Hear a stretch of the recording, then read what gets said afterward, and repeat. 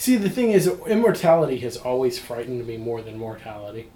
Because you think about living for thousands and thousands of years and seeing all the different changes on the planet and everything like that.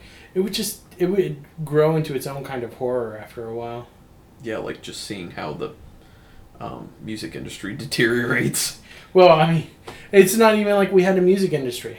The Music as we know it, has only existed for 150 years in terms of industry. Good old Tin Pan Alley.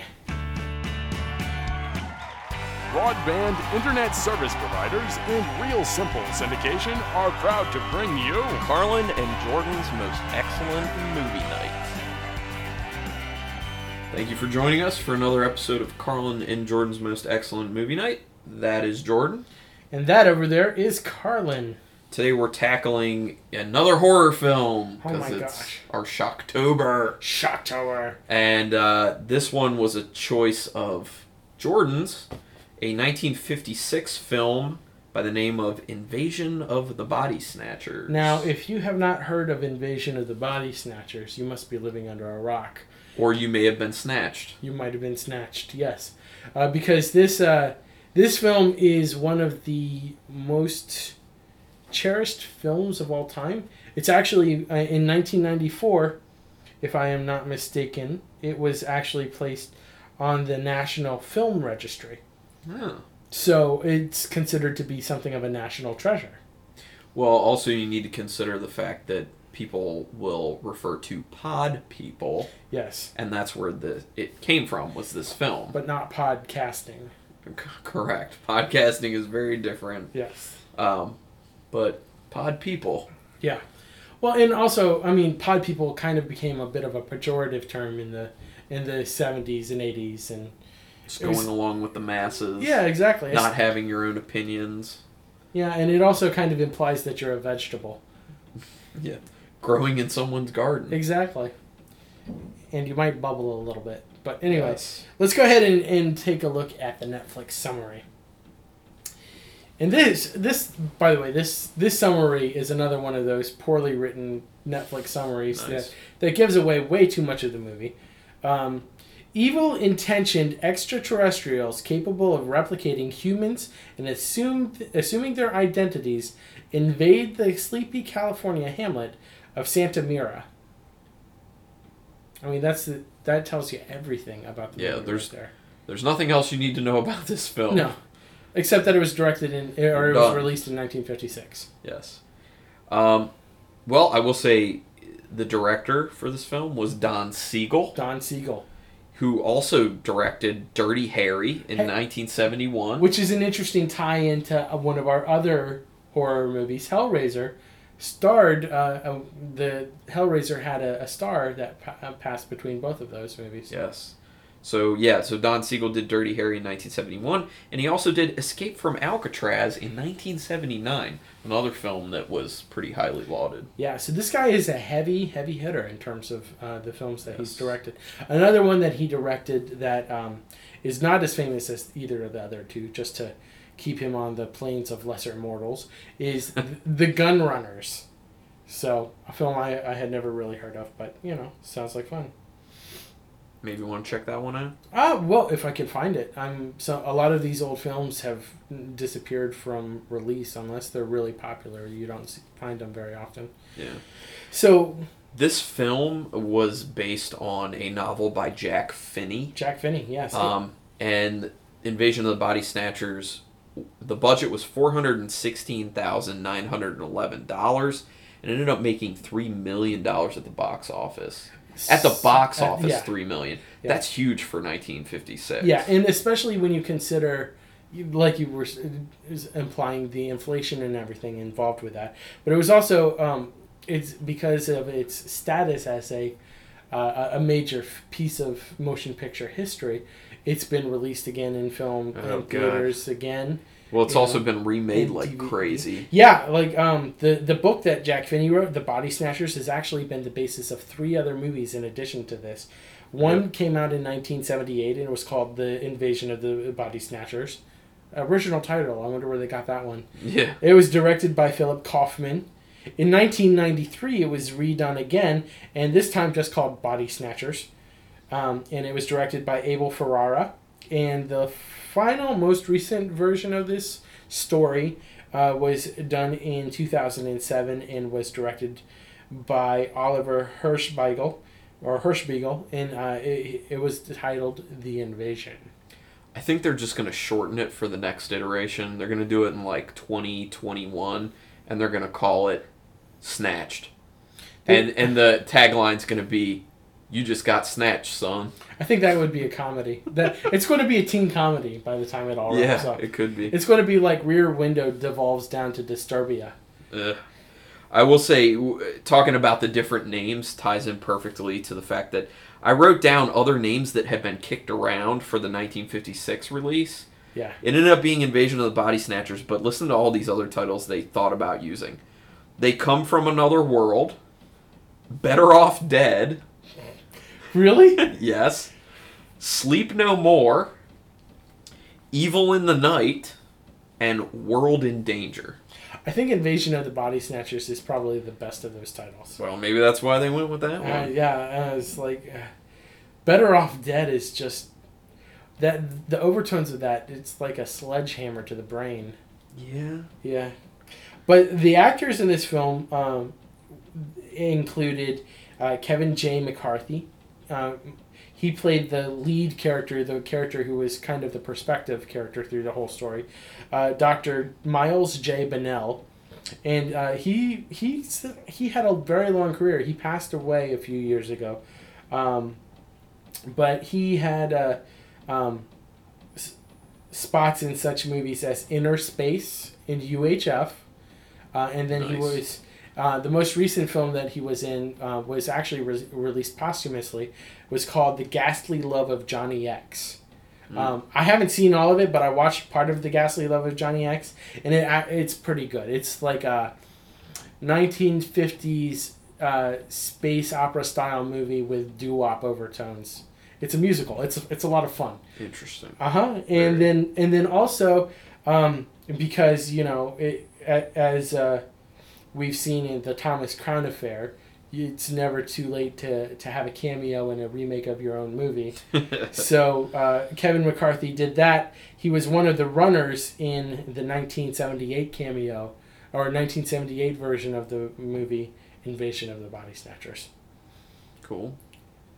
Another, the lady of the movie, not necessarily a femme fatale, but the romantic interest was Becky Driscoll, who was played by Dana Winter, and she's been in a lot of different films and TV shows. Two notable ones were Airport and Sink the Bismarck. And finally, Dr. Danny Kaufman, the psychiatrist in the movie, was played by Larry Gates, and he had a pretty big career here as well. He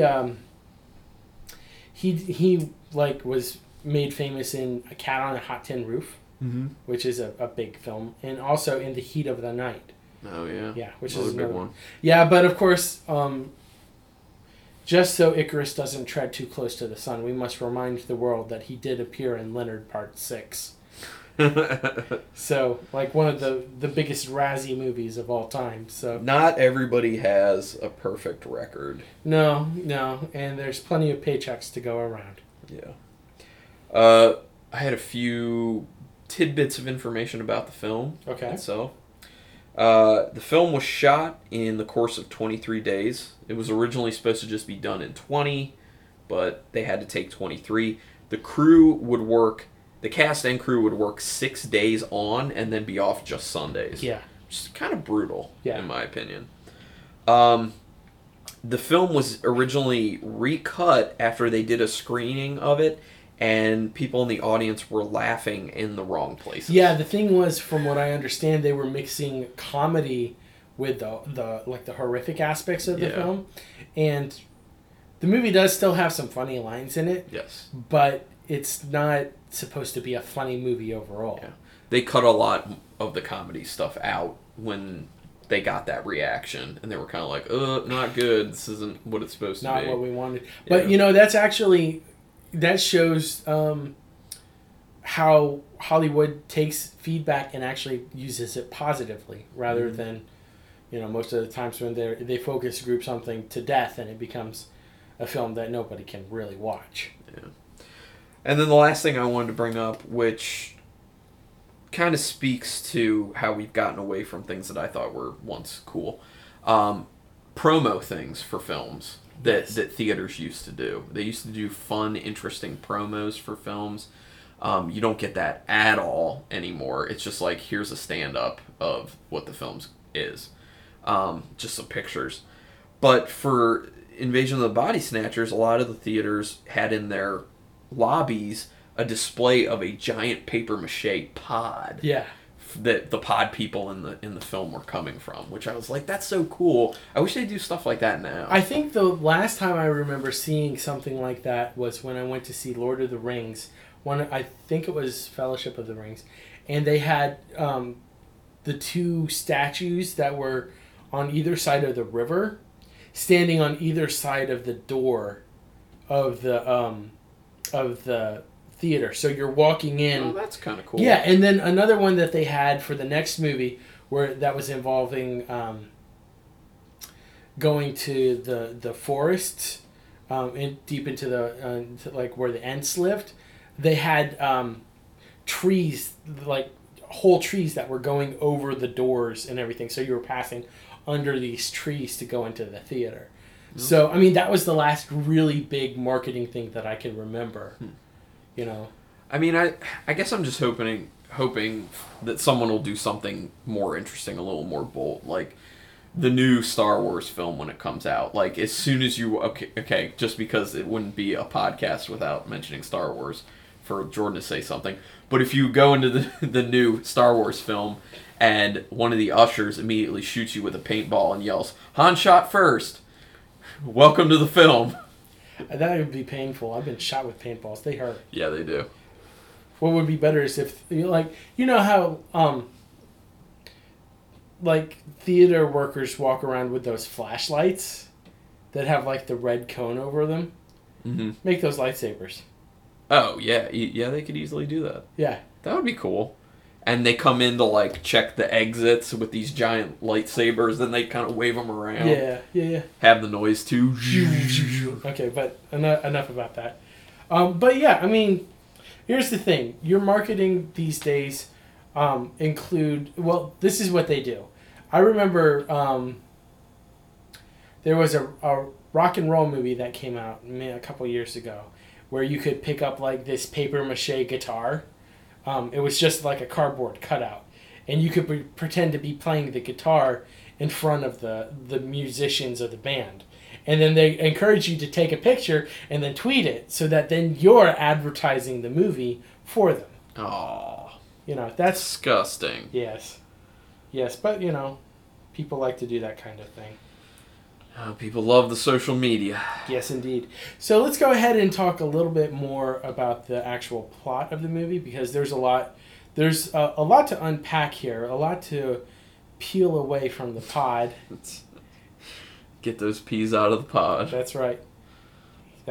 And go ahead and make sure you rinse them off well, because they ooze. Yeah, kind of sticky, slimy. That's right. So the film opens up with a doctor going into the emergency room, and there the police have Dr. Miles Bennell, or just Miles as we'll call him, restrained, and he's been yelling and shouting and everything like that. Turns out he's been standing in the middle of the traffic yelling, "They're coming for you! They're coming for you!" Definitely seems like a crazy person. Yes. To those who don't know about the pod people. That's right. One of the things that really struck me about that, immediately, he goes from being hysterical and being to being very calm and telling his story. You mean the voiceover for the movie? Yeah. Yeah, it switches so fast, and that kind of is just a small component of a larger problem with this film, which is, and films of that time in general, acting was a lot more stilted back then. Yeah, I mean, that is a sign of the times. We've talked about that on films like Double Indemnity, right. and that where the acting has a certain amount of punch to it.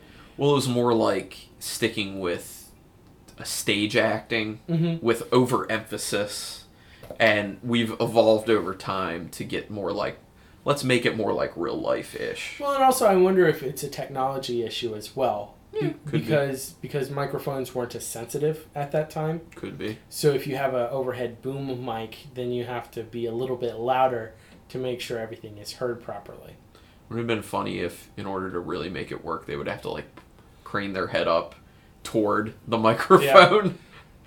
Yeah, that would have been funny. To deliver any line, someone would have to put their head up. Then they would be like, it's like feeding time at the zoo. Here, pelican. Yeah, exactly.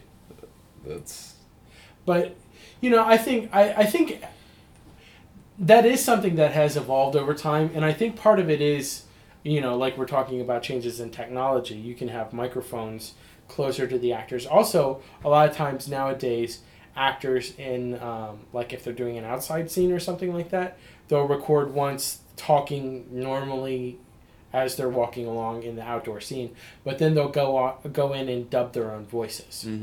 So that's something that's very common right there. Another thing is that you got to remember that the evolution of the camera or the cinema started where there was no sound available at all. Right. So they had to tell all of the story with very grand gestures. You were talking about translating over from the theater. That is something that did happen to a certain degree because they were taking people who could act in a visual manner and get ideas across in a large-scale way and then translating it over to another medium. Someone who was an expert in, overacting and just giving things through in a visual way because they didn't even have audio was like Charlie Chaplin. Yeah. That was the big one. Yeah, Clara Bow was also very good. She starred in the movie It. So there's just other Clark Gable did some silent film too, but was able to make that transition fairly well, all things considered. One thing I did kind of like, but just because it was kind of hokey, but I liked it anyway. In the beginning is just like the overwhelming impending doom music during the intro credits. Yeah. It's like, you're all gonna be potted, you're all being snatched. Yeah, well, I mean, this film was not made to be the classic that it turned out to be. Right. It was actually made intentionally. They had A-list films and B-list films. And A-list films would star your high-name, high-quality stars, the people who the studios paid the big bucks for. And then they would have less expensive people playing in the B-list movies. This was definitely a B-list movie. What they would do is they would put together these packages because theaters only had 1 or 2 screens. And so they would show all these movies in a row. And what would happen is people would walk in out of the theater and walk out at their own leisure. So you never knew exactly when you were walking in to see a particular part of the movie. And also this helped with the drive-thru was developing at the same time. Drive-in? Yeah, the drive-in in the mid-50s. So the drive-in is developing around the same time. So they want a movie for the kids, a movie that is for the teens, and then a movie for the adults. And typically the movie for the adults was the big one at the end of the movie. And then this one would have been the middle one between the three. Well, that's still being done. There's actually a drive-in theater near us called Benji's Drive-In. And it's, I think, the only one left in Maryland still operating. And I just went for the first time with my wife about a month or between 1 and 2 months ago. It was awesome. And they do the same thing. It's usually for Friday and Saturday nights, it's 2 movies. For Sunday nights... for Friday and Saturday, it's 3, just the way you were saying, for the kids, and then for, teens, and then for adults. And then on Sundays, they have, 2. And so it's, kind of teen-ish, and then adults. But it's, it was awesome. I mean, just the experience of drive-ins. it kind of makes me wish I was living back then, because I would go to the drive-in all the time if that was the case. Why, so you and your wife could make out? No. No, not for that reason. Just to like enjoy some cool films. But I found myself while I was sitting there just thinking about the types of films that were being played back then, and how, I don't know, I just felt like the material was so much lighter. Oh yeah, well, I mean, it was definitely a different time in American culture. The response, to the World War II and the Korean War, once both of those were wrapped up, was we don't really want to think about this. We want to focus on success, and we want to focus on entertainment that's not going to drag us down. A lot of stuff that's being developed these days, especially in like speculative fiction genres like science fiction and fantasy, is what a lot of critics call grimdark, meaning that there's this gritty aspect to it, and there's this dark, brooding atmosphere to the world. It's like basically everything is Batman on steroids, and so when you're used to Batman on steroids, and you go look at a film that is about people being transformed into like this, not necessarily a hive mind, but no one being able to have emotions or think for themselves, it seems a little stilted. But when you think about it at the time, it's a very, very horrific process going on in people's minds. Yeah. Well, and you're saying, back then it was kind of more, light type thing, but there still was a lot of subtext, and yes. I think Invasion of the Body Snatchers is a good example of a film with some subtext. Yes. When it came out, it was around the time of what they refer to as the Red Scare. Yes. Where you don't know if your family member, your friend, your neighbor is a communist, and your favorite celebrity could be a communist as well. Yeah, that too. Yeah. And I also find it funny that the lead in this film, his last name is McCarthy, because who was it that started the whole Red Scare fever was McCarthy. Yeah. Yeah, and that is an interesting coincidence. I don't think they didn't pick him because of that. They picked him, I'm sure they didn't. They picked him because he was cheap. I just thought it was very ironic. It is very ironic. Fun to point out. But it also, and you're very right, is that this movie does a great job of playing into the fears of the times, yeah. But it also it cuts both ways, because you could be afraid that your family members are going to be turned into communists, that our country is going to be taken over by communism, or you could also be afraid that we're losing our liberties because of what McCarthyism was doing in basically putting anybody who disagreed with McCarthy on a blacklist. Yeah. So it cut both ways, and it was a sophisticated statement that worked for whatever kind of media you were looking at. Yeah. Or whatever kind of society change you were looking at as well. One of the interesting things about horror genre films in general is typically what they're addressing plays off of some real life fear at that time. There's a really great documentary. I don't know if it's still up on Netflix now or not, but the last time I checked it was some time ago. Is a documentary called Nightmares in Red, White, and Blue. And it's looking at decade by decade horror films in the United States and breaking it down by each decade, like what were the things going on in that decade societally and globally, and how did that play into the fears that were in these films. And I just think it's really interesting because people kind of view horror as fluff, like there's not substance to it, that it's basically just, you see people getting killed, and then, you get some entertainment and you're done with the film. You don't take anything away from it. But if you really stop and look at it, it's speaking to who we are at that time as a people a lot of the times. Yeah. It's saying, this is what we're afraid of. And then you can kind of look at it and be like, well, why are we afraid of this? And by the way, just so you know, Nightmares in Red, White, and Blue is still up on Netflix streaming. So if you want to go watch it, then that would be a perfect thing to do. It's a great documentary.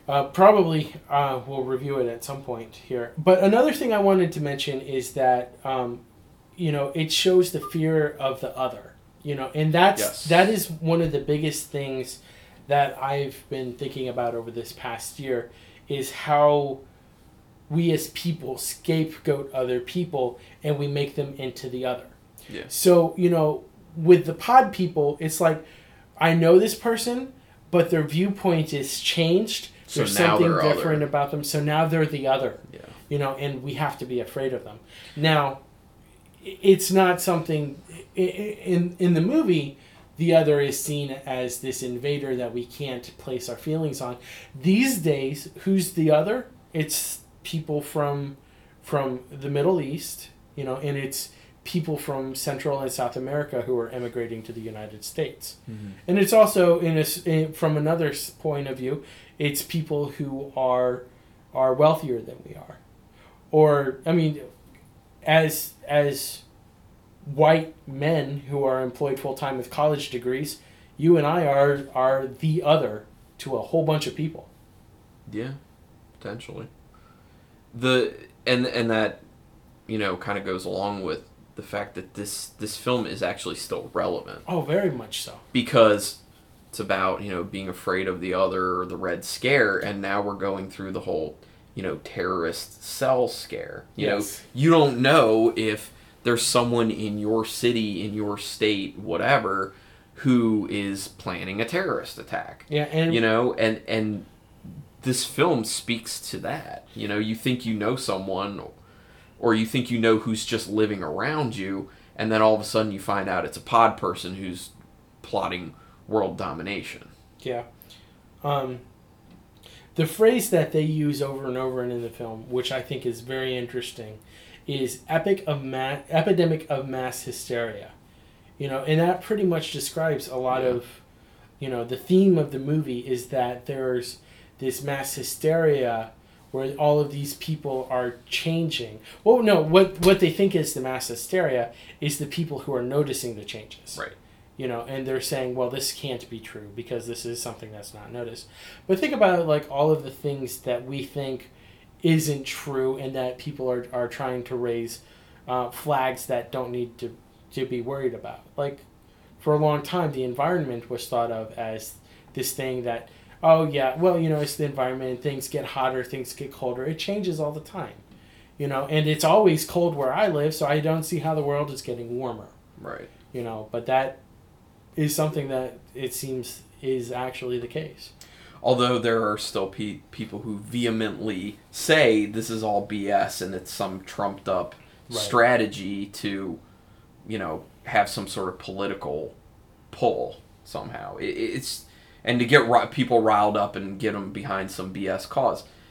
There are always going to be the people out there who cry foul on something, whether it is or is not. And then there are always going to be the people who say you're overreacting, whether they are or not. Well, I know there's a lot of people who cry foul over the poultry industry. Jordan, damn you. No. I feel like I need to get like a wet newspaper rolled up and slap you on the nose with it. Bad Jordan. Bad puns. Bad Jordan. Don't do it. I'm sorry, it was funny. But anyway, another thing I actually wanted to tie, the Invasion of the Body Snatchers into is it's not only relevant now because of, the threat of terrorism, but because of our online lives.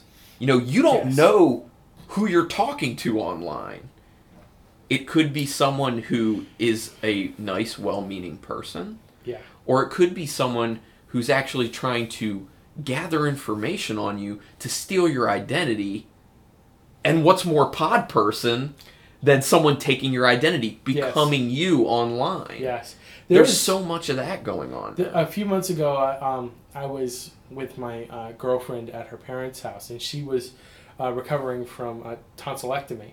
And so we're sitting on the couch and watching a movie, and her mom comes in and said, "Oh, you're our cousin, a couple generations removed, has contacted me. She's trying to do a family genealogy, and she wants all of our names and our dates of birth."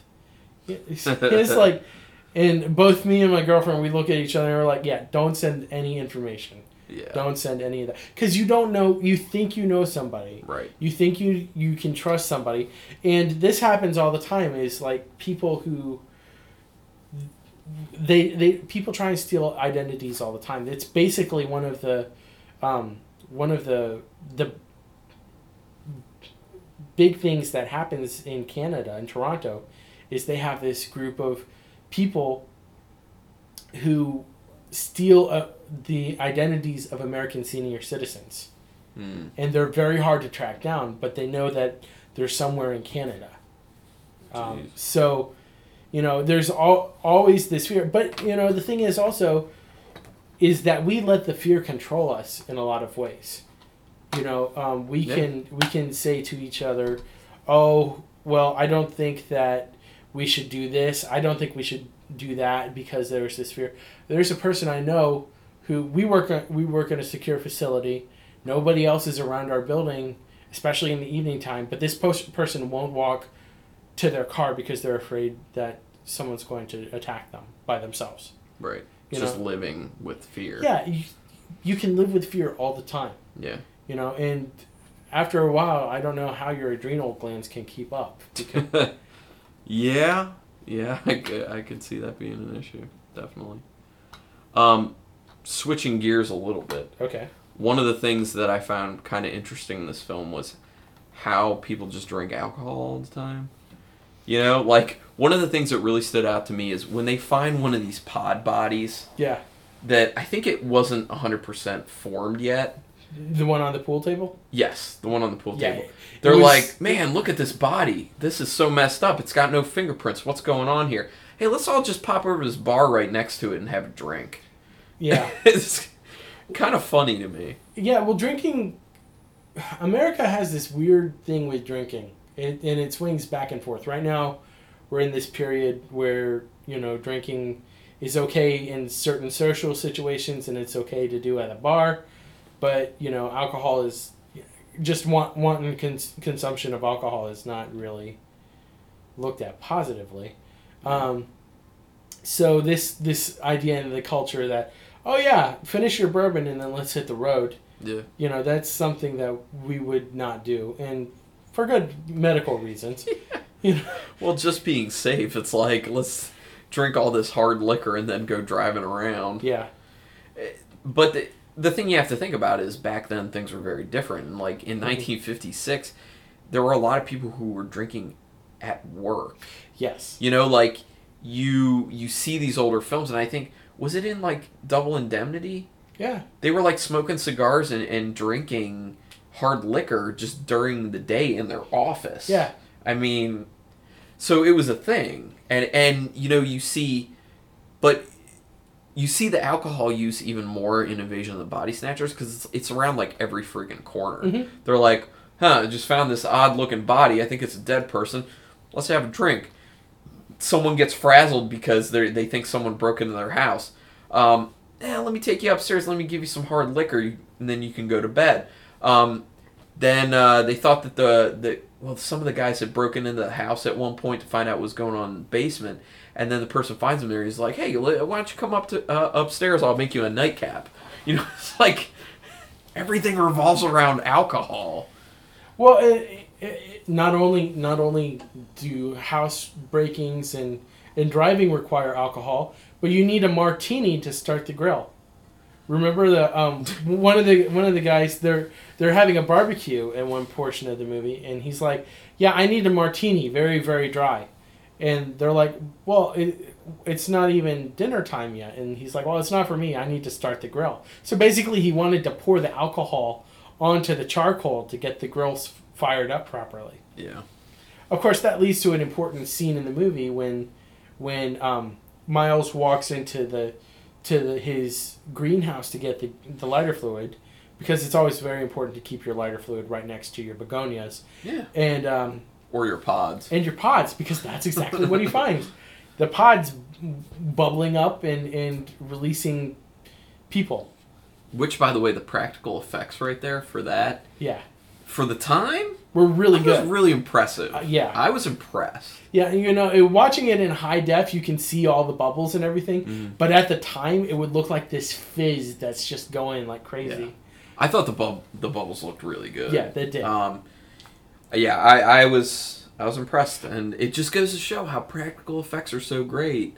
Like, even now, me looking back at a 1956 film and being like, wow, that played like really well. Just stop using CG. Everyone in the industry, listen to me. Just stop using CG. I don't know. Andy Serkis would be out of a job. Yeah, that's true. But one thing that I really liked about the movie as well was one thing I thought about a lot was what did they do for the pod people? Were they the actual actors, like doing a side by side shot? Like, because there's the one on the pool table is supposed to be the owner of the house, and he's standing right next to it. So did they do some kind of film delay technique, or did they? They weren't all that close up, so you could like really see the features. So they could have kind of made a bit of like a crude mask, like a mannequin or something. Yeah. Or it could have been another person. They just, did a mold of the other guy's face and just kind of laid it over. Yeah. Because it didn't look like they even needed to have that much detail on that face because you weren't close enough to, even see if it was a fully formed face. Yeah. And while we're talking about the pool table scene, I thought the lighting there was fantastic. Yeah. Because when Miles goes to look at the body, like Becky and the other woman, Teddy, I believe her name was. Oh, I don't know. They stay back. Is her last name Ruxpin? I know. Oh man, Teddy Ruxpin. That brings back memories of that little animatronic bear. Yeah. But anyway, they all stand back in the light, and he goes into the darkness. Mm-hmm. And that's just so symbolic of that this character was the protagonist. He was the hero. He was the one who was going to go fight with whatever it was that was plunging himself headfirst into the darkness to deal with whatever's going on. And a lot of the shadow techniques and the lighting techniques reminded me so much of the noir movies we've watched for the podcast, like Double Indemnity. We keep on bringing that one up, but it's very important for Chinatown. Similar, yeah. But like the use of shadow, especially in black and white, you need that shadow to make things stand out with emphasis.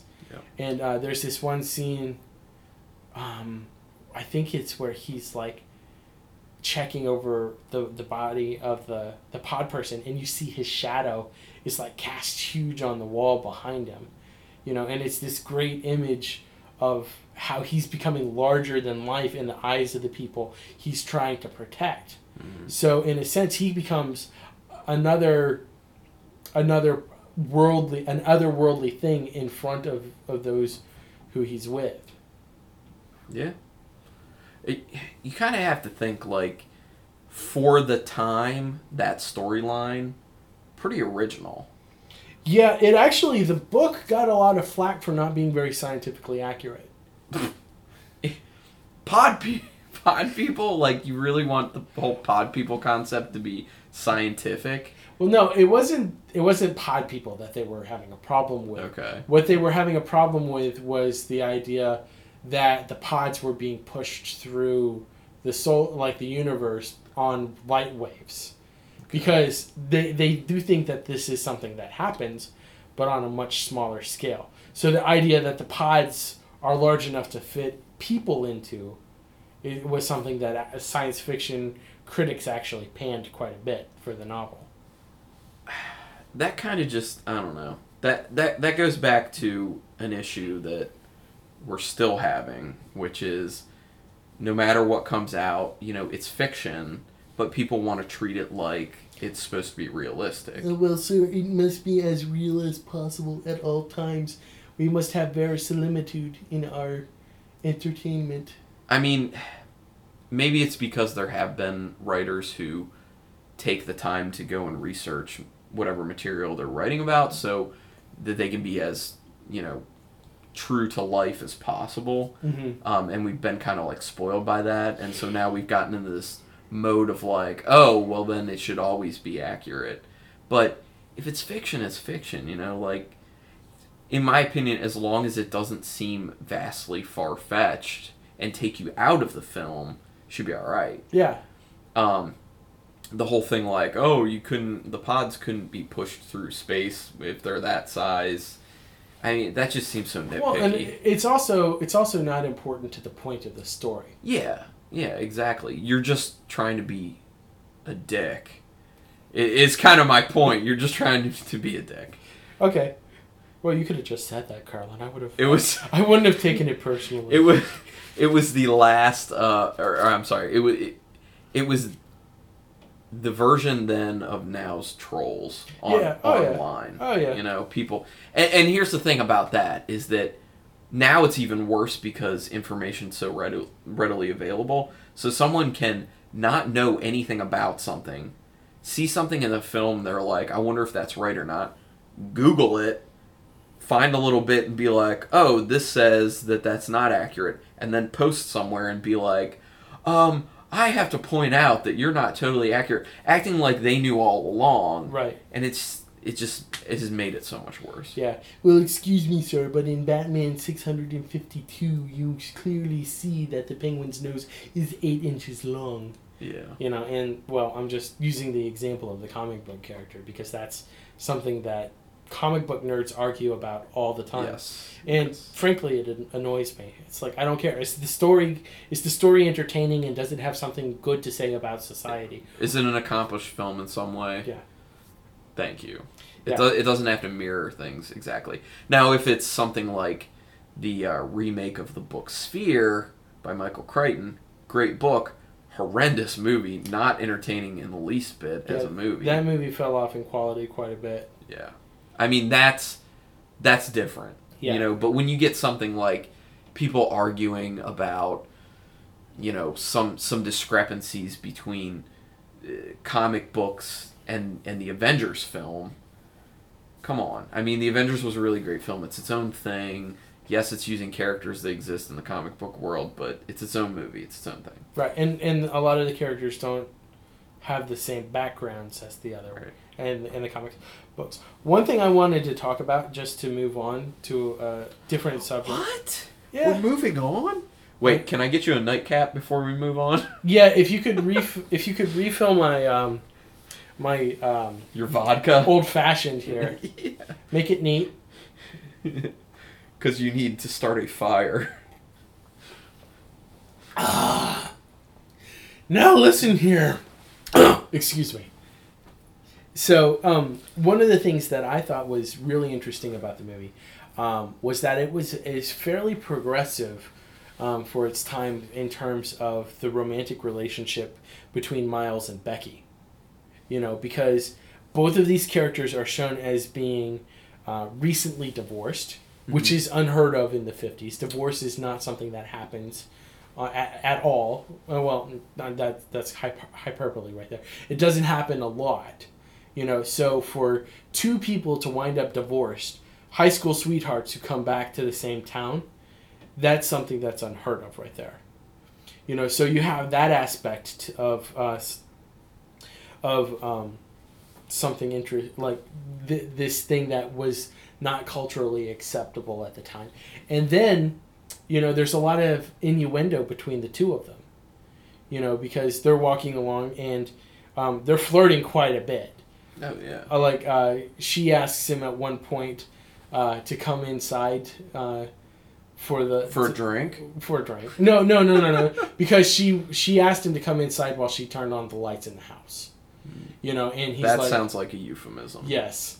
Well, and he even points out, you're quite you're doing a good job of luring me into a dark hallway for kissing. And then they make jokes about his bedside manner. Yeah, I do remember that. And he goes, "Oh no, that's for later." Yeah, it's a lot of. Yeah. So. Yeah, very flirty. So there's a lot of like innuendo in this movie, which is a good thing to see, but it also points out that these characters are a little bit on the outside themselves. Yeah, well, they're very much on the outside because, like you were saying, being divorced and then also being, like, at some point the only people who haven't been body snatched. Right. You know? Well, and also her dress was pretty amazing, like, with all the lace that was coming out of the top of it. Yeah. It was like, that's quite impressive right there. Nice. So, if you're able to really immerse yourself in the film and the storyline, the stakes are really raised when, you know, Miles finds out that pretty much everyone he knows has been body snatched. They're all pod people. And then here he is with this woman, and it's just the two of them. Like, they're forced even closer together because they're the only two original people left. You know, it's kind of like them against the world, and it's survival mode. And they're trying so hard to get out of Santa Mira. Yes.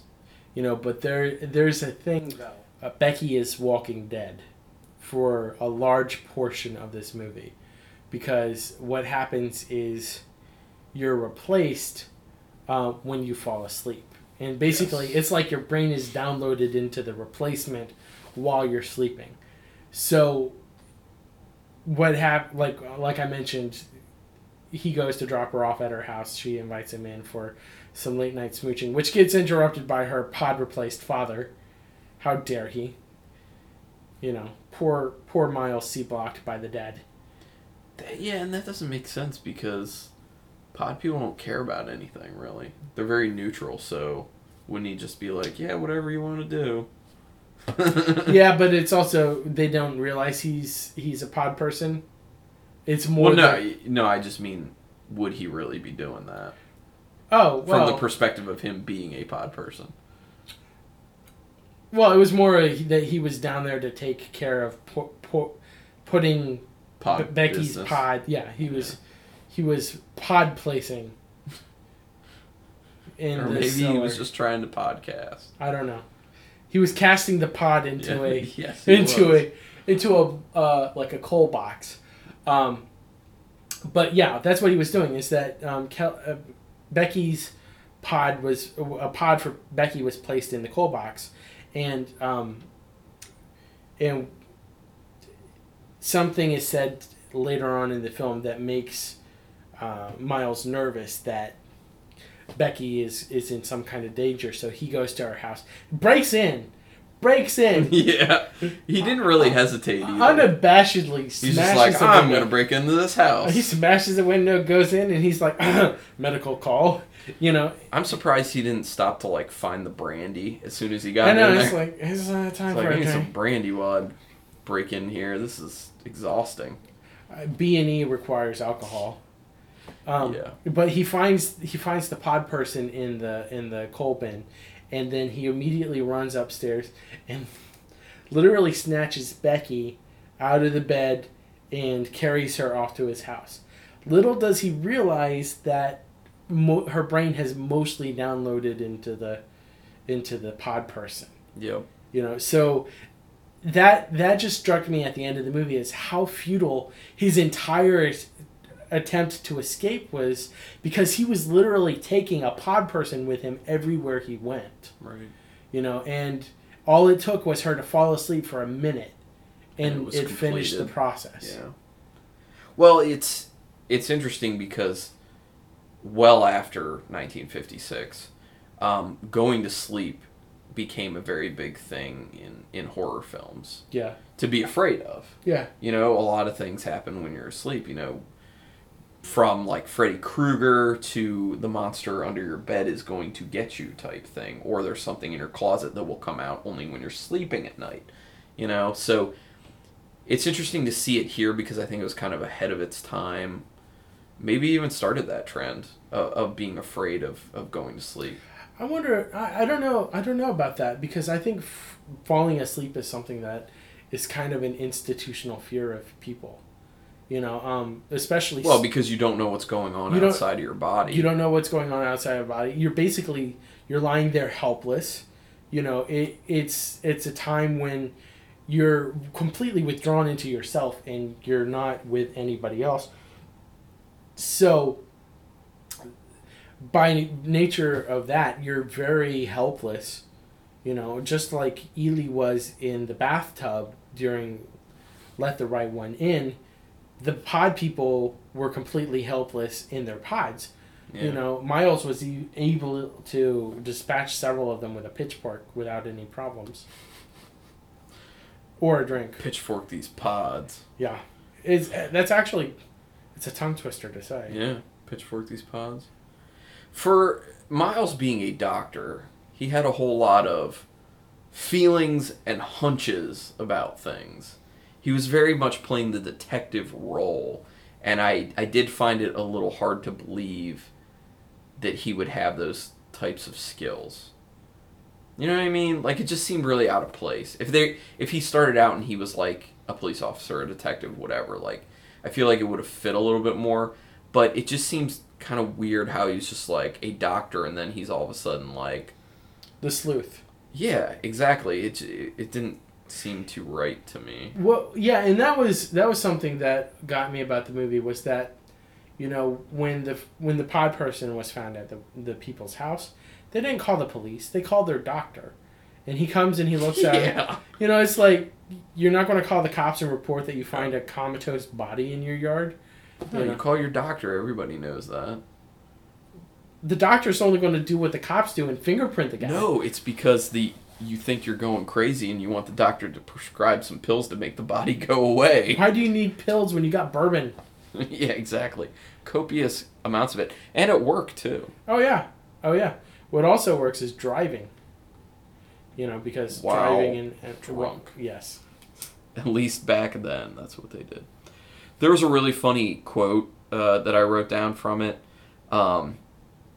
when they had found a body and then they went back and it was gone.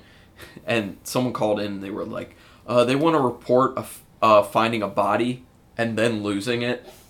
I thought that was pretty funny. And that's one of those, you know, we were talking earlier about they had some intentional humor in there, and that's one of those very nice moments of humor in the film. I laughed. I actually laughed. Yeah.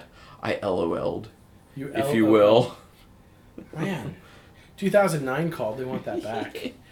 I'll send it back. Yeah. Priority mail, please. In a pod. Be sure to get the tracking number so you can make sure it arrives safely. But one thing that I thought was really great was the level of coordination that it took to pull off the outdoor scenes, like with all the people just like en masse congregating on the town square. It's funny you just brought that up because I was just thinking about bringing that up. Yeah. As in, I thought that was a really effective scene. Yeah. It looked so creepy, and it really drove home that hive mentality. Just everyone brainless and just following what they're supposed to do. Yeah. It looked great. It played really well. Well, and it also played well because they didn't use any music for it. Yeah, it's just like the silent creepiness. It's like, okay, these people are not people anymore. Sorry, Miles, you're in trouble now. And then Miles and Becky decide, well, you know what? We can't run away anymore, so let's just walk through the crowds. And you know what? You could almost say that the pod people are a precursor to the zombie. Yeah. Wait, what year was Night of the Living Dead? Wasn't that like the mid-60s? I want to say that you're right, but I can't be 100% on that. But, I mean, regardless, they have a lot of similarities. Yeah. I mean, obviously, zombies have significantly less brain function, and they're actually dead versus pod people or aliens, you know? Right. Well, and the thing is that zombies don't have the ability to rationalize why they want to make everybody the same type of thing. They don't know why they want to replicate this. But what the pod people want to do is they want to take over the planet's resources, strip it clean, and then move on to the next planet. Yeah. 1968 for Night of the Living Dead. Okay, so this is just a few years before that. A few years? Like 12 years.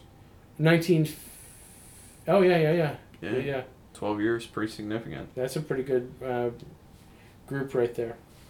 it's the beginning idea of zombies. Well, at least that kind of zombie. I think there was another movie out there called White Zombie, which predates it. If I'm not, it starred Bela Lugosi. Okay. Yeah, so that came out in 1932. Ooh, wow. Yeah, but I think it was a significantly different kind of zombie. Okay. Of which we know there are so many different types of zombies. Apparently, nowadays. Nowadays you can just have rabies and be a zombie. It's true. Or you can become a zombie through auditory cues. Pontypool. Yeah, that Pontypool was on my list of ones to review, potentially.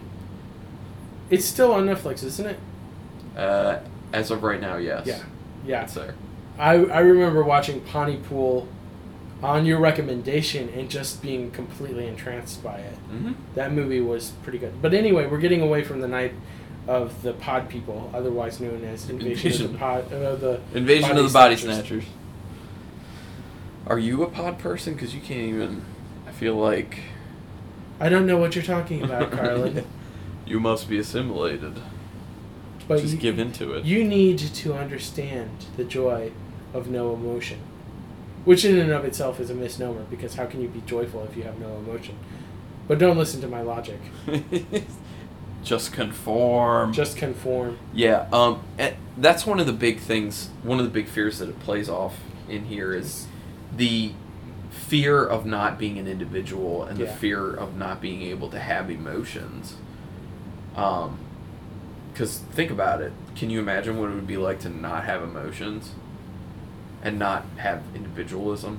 To be like everyone else, do what everyone else does.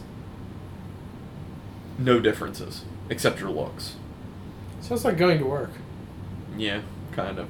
But even, yes, kind of. But even when you're at work, like, you have different conversations. You know, people ask you about what you're into, function. And everyone's into something different, and you know, like you interact different ways. I think the thing is that having no emotion and no individual line of thought would be something that would be fairly crippling, you know, to our society as a whole, because see equilibrium. Yeah. Which wasn't done totally. Not done totally well at all. But actually, in regards to like the whole emotionalist thing, I think Invasion of the Body Snatchers does a better job of portraying that. Yeah. But also, what I was thinking of is our culture thrives on having new ideas and new changes, and we have these cycles in history of approximately every 500 years a new change coming that is the game changer for what the world looks like and what we believe and how we function as a society. And right now we're kind of in that change with the information age dawning.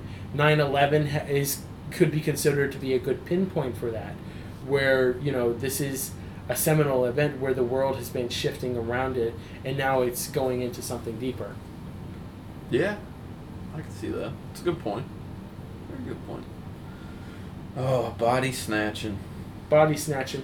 I love the fact that that I think I mentioned this before, but Miles does the body snatching himself. So it's almost like the home invasion of the body snatcher. It's like, I don't think you talked about that on podcast. Oh, I didn't? Miles, it was off podcast. Well, when he breaks into Becky's house, he finds the pod person. His immediate reaction is like, I gotta snatch a body. Yeah. And so he doesn't take the pod person because he doesn't know the pod person. That would be impolite. So he's afraid of the body snatchers, yet all along he's been a body snatcher. Yes. In a way. Yes. Yeah. So he goes, he scoops her out of bed and runs out. He's that literally which you snatched fear her the most is what you become. Yeah. Or what you've always been. And you're trying to hide it. Well, I don't think his first marriage ended because of snatching ladies. Negative things. I think it was because he was snatching ladies. Because he was snatching ladies. Yeah. I think it was because he was a doctor, yet he was having so many feelings and hunches, which probably gets in the way of a relationship. I think he might have been a workaholic who had a bottle problem. So a alcoholic workaholic. Yes. Alcoholic. A alcohol. Yeah. Anyway, fill in your own whatevers. I think it's time to give our final assessments of the movie. Yes. Who wants to go? I'll go ahead and go first. Go ahead. I like this movie a lot. I remember the first time I saw it was New Year's Day about 6 or 7 years ago. And I remember just sitting on the edge of the couch, like, just enraptured with this movie. And watching it again, it was a lot of fun. And it's a strong script, especially strong for its times. It's got a lot of interesting, innovative thoughts. And like we said, it could be seen as a precursor to the modern zombie movie, as well as a film about free will and giving into the changes of society. It's a film about both McCarthyism and communism at the same time, and also the mass hysteria of the things changing. So there's a lot of great stuff that's packed into the movie. There's a lot of funny stuff. There's a lot of serious stuff. The special effects are great, and the soundtrack is pretty good as well. Overall, I think that this is probably a 3.5-star movie for me. Okay. I believe that the material was interesting, especially for the time. Pretty original stuff. It played on fears that definitely were there, and it's cool that it's still applicable to this day in different ways, but the storyline is still applicable. There's enough entertainment in the film. I like that everyone just loves to drink. It adds a funny aspect now. I'm sure back then no one even thought about it. They were just kind of like, yeah, that's what you do. I like the humor portions of it. I thought were pretty interesting. Some of the stuff didn't play like the best. Like, not everything holds up. You know, like I was saying, the acting's stilted now. You want to see something more realistic because that's kind of what you're used to. So that kind of takes you out of it a little bit. Practical effects I thought were really good. The pod was awesome. There were some really good scenes, like, everyone coming together in the town square to grab those pods. So there was a lot of stuff that was done properly. The overall storyline I thought was executed pretty well. Not a perfect film, but I think good enough to warrant 3 stars. So 3.25 stars. Go out and go ahead and check out Invasion of the Body Snatchers. If you like what we're doing, if you enjoy these reviews of films, go ahead and let us know. We're always looking for feedback, so please feel free to either shoot us an email, or you can go ahead and contact us on Facebook, join our page on there, comment on the different reviews. Also, if you want to leave us a 5-star review on iTunes, then we'll go ahead and take whatever suggestion you have and bump it to the top of the list. And, of course, we're always looking for people to provide further films to explore. Yes, please. So that has been Carlin. That has been Jordan, and I think we need nightcaps. You've been listening to Carlin and Jordan's Most Excellent Movie Night. Our theme music was provided by Sweet Wave Audio. To find more royalty-free music for your own projects, check out sweetwaveaudio.co.uk. And special thanks to Ariana Ramos for her graphic design savvy helping us with our album art. Visit our website at mostexcellentmovienight.com to listen to other episodes, give us your opinion, and share with us other movies you'd like to have reviewed. You can also contact us through our email address, mostexcellentmovienight@gmail.com. We would love to read them on the air. Also, if you could rate and review the podcast on iTunes, we would be your friends for life.